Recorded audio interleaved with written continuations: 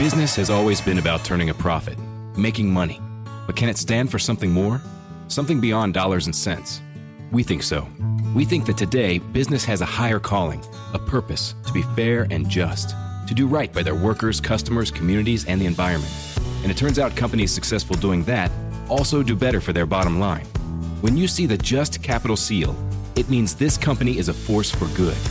Visit justcapital.com to learn more. All right, we are back here on KBR tonight. Kerry Crowley filling in for FP Santangelo. Pleasure to be with you as we get you set for the second half of the season. But as we do that, we look back to this week's MLB draft, and a fascinating draft. And here to help us break it down, the senior draft evaluator for Prospects Live, Brian Recca. Brian, thank you so much for joining the show this evening. It's a pleasure to be here. Thanks for inviting me, Kerry. Yeah, really looking forward to this conversation. I know you do a ton of analysis leading up to the draft. You're scouting a bunch of prospects, and so we're going to get into all of that, and specifically the guys that the Giants took this week. And let's go right ahead with the first pick, 16th overall, Bryce Eldridge, a two-way prospect out of high school. The Giants announcing Eldridge is a two-way prospect. What can you tell us about him, and what do you think the future holds for him in terms of that two-way ability? Is he a better hitter, pitcher? How do you see this playing out, Brian? So, Bryce Eldridge, we had him ranked on our draft board at 19. He's Nice. from Virginia. And, as you said, he is a two-way player. We actually originally thought back last summer that he would be a pitcher. But then he started showing a lot of big power, really started to come on as a hitter, and really showed a lot of polish for a young guy who pitched. And it's interesting because they also drafted last year Reggie Crawford in the first round, who also was a two-way player, and they let him do they're letting him do both. And my belief, from what we're hearing, the Giants intend on playing him both ways, and he's got real potential on both sides. He's polished as a pitcher. He's got great size. He's about 6'5", 6'6", room to grow up into the mid-90s. Good secondaries. I wouldn't say he really leans towards either one side. I mean, he's really well rounded on both sides of the ball, which you don't really see for young guys, at the high school ranks. So really interesting prospect. Yeah, and really encouraging to hear that the bat really came along, gave him opportunity to do this, and that the Giants are going to pursue that. So another high school choice in the second round for the Giants, Walker Martin, a shortstop prospect out of Colorado. And I wonder, Brian, the Giants have drafted a lot of college kids in the first few rounds under Farhan Zaidi and Michael Holmes, their amateur scouting director. What do you think convinced them to go with Walker Martin in the second round? Well, Walker Martin is very interesting. He was somebody that really popped up in the summer last year. People loved his swing. Scouts loved the way everything looks. He had plus speed, but he was kind of new. He was also a football player, so he was really just kind of getting his name out there as a baseball player. Then he went he went to he's playing high school and college in Colorado. Not the greatest competition out there, so it was hard. It was a little hard to evaluate him at that level. But he put up some crazy numbers. He had 20 home runs this spring. And, the Giants fell in love. And it's interesting, leading up to the draft, the couple days beforehand, we were hearing that they were interested in Eldridge and Walker Martin in that first round. And for whatever reason, Martin dropped to this, we're getting into the middle of the second round, and he has an Arkansas commitment. So we assumed that was it. He's going to school, and sure enough, Giants picked him. They got both of them, and really just swung for the fences with both of these picks. Great value on both of them, a lot of upside. The comp we got for Walker Martin was Colson Montgomery, who was the White Sox top prospect, one of the top 20, top 30 prospects in the game.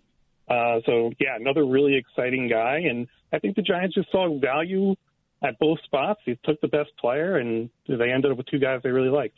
Yeah, really interesting to me. It's always fun to see how teams piece together the draft. What's up, folks? Anthony Armstrong here. Bob Papa, along with Super Bowl champion Carl Banks. Hey, NFL fans. This is Solomon Wilcox, former NFL safety and host of the Believe in Bengals podcast. Catch my show and all 32 Believe NFL podcasts. Listen in to former players give their inside perspective on your favorite team. Search Believe, that's BLEAV, on Apple, Spotify, and wherever you get your podcast. It's always football season, wherever you listen.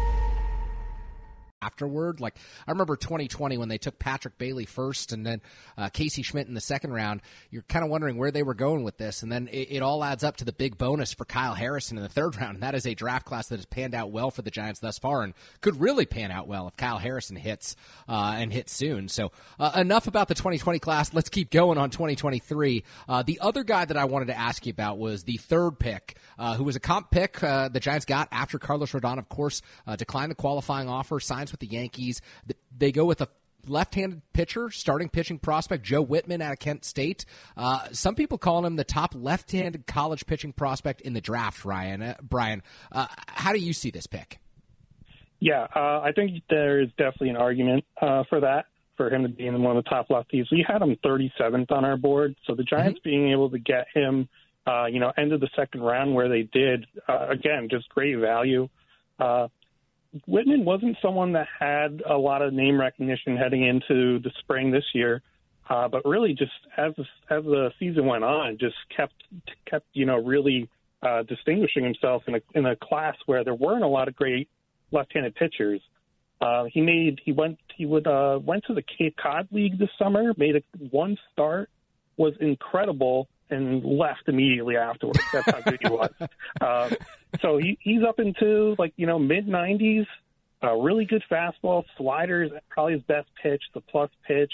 And the big thing is his changeup really came along towards the end of the year, started throwing a little harder. I mean, yeah, this looks like a home run pick, and kind of reminds me a little bit what they did with Carson Wisenhunt last year, where they got a lefty who kind of rose up and then kind of stayed away with Wisenhunt, but two guys who showed things right before the draft, and good value. Wisenhunt, and I think Whitman is looking pretty good here too. I love the breakdown. I think the Giants were the team that, took the most Cape Cod League players this year, Brian, and to go one start and have it go so well that you don't even need to make another impression. Good on Joe Whitman. We're talking with Brian Recca, the senior draft evaluator for Prospects Live, about the San Francisco Giants draft. We've asked about Bryce Eldridge, Walker Martin, now Joe Whitman. Let's talk about some of the other guys, Brian. I know that you scout the Northeast. You live up in New Jersey. They took Scott Bandura out of Princeton in the 7th round. He's an interesting guy, and I know you've written a little bit about him. What makes Bandura a prospect who found his way onto the Giants' radar out of an Ivy League university? Yeah, he has such a unique background. So he was, if you remember years ago in the Little League World Series, he was actually the catcher for Monet Davis, if you remember her. So right there, he's just really cool. Just the fact that he's at the Giants now, but he didn't get a chance to play much the last couple of years. The Ivy League canceled their season. Then last year, Bandura was hurt. So not very many people were aware of him. And I went to a game at Princeton just, to check out some guys, and I didn't really know him at all. And he came up, and I was like, oh, who's this guy? He's 6'4", lean. He hit an opposite field homer. He almost hit another home run, really fast. And then I noticed all the other scouts there, they all broke out their cameras and were taking notes. I'm like, all right, well, this must be a guy, that they're looking forward to. And he didn't really get a lot of recognition throughout the spring. And I really think a lot of scouts were kind of hiding him so other teams wouldn't catch on. And sure enough, 7th round doesn't sound amazing, but for a guy who really didn't play at all for, 2-3 years before this, really he really popped up this year. And I think that's a really good late pick for the Giants, someone that has 5 tools and, is also just a really great kid. So really happy to see him in the Giants. Absolutely, and I love the fact that you got to scout him in person. So we're talking to a true expert here in Brian Recca, scouting him at Princeton, and knowing that probably scouts are trying to hide him, and the Giants able to pick him up in the 7th round. So a great story there. Brian, one of the other guys that I wanted to ask you about, 11th round pick, Jack Payton, catcher out of Louisville. This is a pick that's gotten some buzz for a few different reasons, and I want to ask you, why did this pick seem to generate interest when it's 11th round, when we know that teams often go for guys who maybe signability was a question? What is it about Jack Payton that generated a lot of interest? Well, I mean, he had a great season. He had an OPS over 1,100 with Louisville, which is an ACC, which is a really good conference in college baseball. Hits for power has really always hit for Louisville. The question with him was, what kind of catcher he's going to be. He was blocked last year by Dalton Rushing, who was a Dodgers pick. He was also blocked by Henry Davis, who's now in the majors. So he didn't get a lot of time behind the plate. He did this year finally, and he looked pretty good. Looked like he could stick there long term. And you got somebody who has some power, has some ability with the bat, and it's kind of not to compare him to Patrick Bailey, but similar situation where he's always hit, and now it's starting to look like he can stick behind the plate. 11th round for a guy with, for a catcher with some stats behind him. Yeah, absolutely great pick there. And, I assume he's going to get signed by the Giants there and, just another catcher to add to the mix. Yeah, I love that pick, and I love the breakdown there of, his story at Louisville, because you talked about two prospects who are really highly regarded. And, oftentimes you see guys transfer, especially in the NIL era, and to know that he stuck it out at Louisville and finally made the most of his opportunity. A cool story, and you can see how he was available in the 11th round there. So, Brian, one of my great disappointments is that the draft is no longer 40 rounds. I'm so sad that we don't have these extensive drafts, because it prevents you from seeing these late sleeper picks, guys who went to extremely small schools get picked up and then ultimately make it to the major leagues one day. So asking about sleeper picks is often harder to do in just a 20-round draft. But are there any guys who the Giants took in the middle to late rounds that you really like? I know Scott Bandura is one of them, but anyone else who stands out from those rounds maybe 6 through 20 this year? Sure. Well, we could start, if you really want to go deep, we'll go all the way to the bottom, round 19. Left-handed pitcher by the name of Tommy Kane out of Maryland. He actually went to originally junior college in New Jersey. And he's always been somebody that's shown a lot of velocity from the left side, up to like 95, 96. Really good slider that misses bats. Problem with him is he hasn't been able to stay healthy. Dealt with, some command issues at times, but it is live stuff from the left side. It's probably a reliever, but man, he if you get him in a pro system, get him working, you could have a guy, a lefty, touching upper 90s pretty soon. So, another local guy by me, and someone that the Giants can really build up. Yeah, I love that pick. Tommy Kane, 19th round draft pick out of Maryland. We'll keep our eye on him. Brian, I know that you do a lot of national coverage, write about a wide variety of prospects, but you're also a Giants fan. And so I'm going to take away from the draft questions here and just ask you about this year's team. It's been so long since Giants fans have been able to watch young prospects come up and make a difference at the major league level, and to do so, on a basis where they could help push this team toward the playoffs, potentially make a run in October. How much have you enjoyed this season, watching Patrick Bailey, Luis Matos, Casey Schmidt come up and have the impact that they've had this year? Named one of the best personal finance podcasts, The Stacking Benjamin Show with Joe and his friends makes financial literacy fun. I got an email today from the lenpenzo.com HR department. I find really interesting. I'm an employee of one at this company, but somebody from the HR department sent me an email telling me that I had a raise. If I just opened the attachment, I could see how much my raise was. Make sure you click on the links that are in there, too.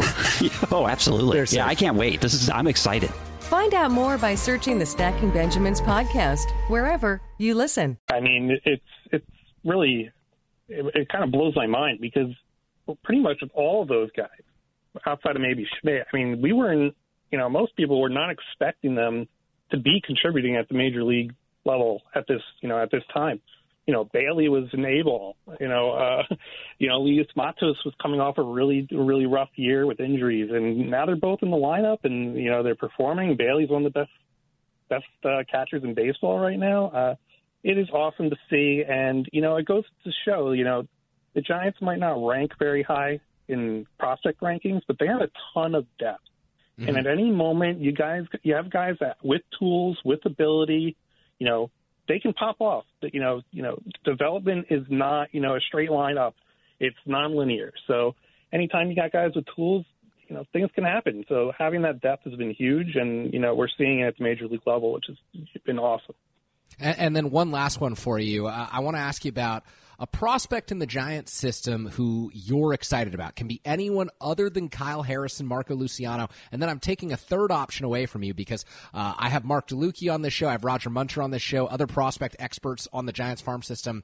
And they both say Wade Meckler. So we've talked plenty of Wade Meckler on this show, the guy at AA Richmond who's just hitting the cover off the ball. Any other prospects in this Giants system who you think fans should know about? Yeah, sure. Let me think. That's a tough one. I do really love. Am I allowed to pick Reggie Crawford? You're allowed to. You're definitely allowed to pick Reggie Crawford. I think he is not just a special prospect, but just a special human being. He's a great kid. That's one of the reasons why the Giants drafted him, because he really wowed them in interviews and stuff like that. And such a hard worker, but also just an incredible athlete. He was a state champion swimmer, in Pennsylvania in high school.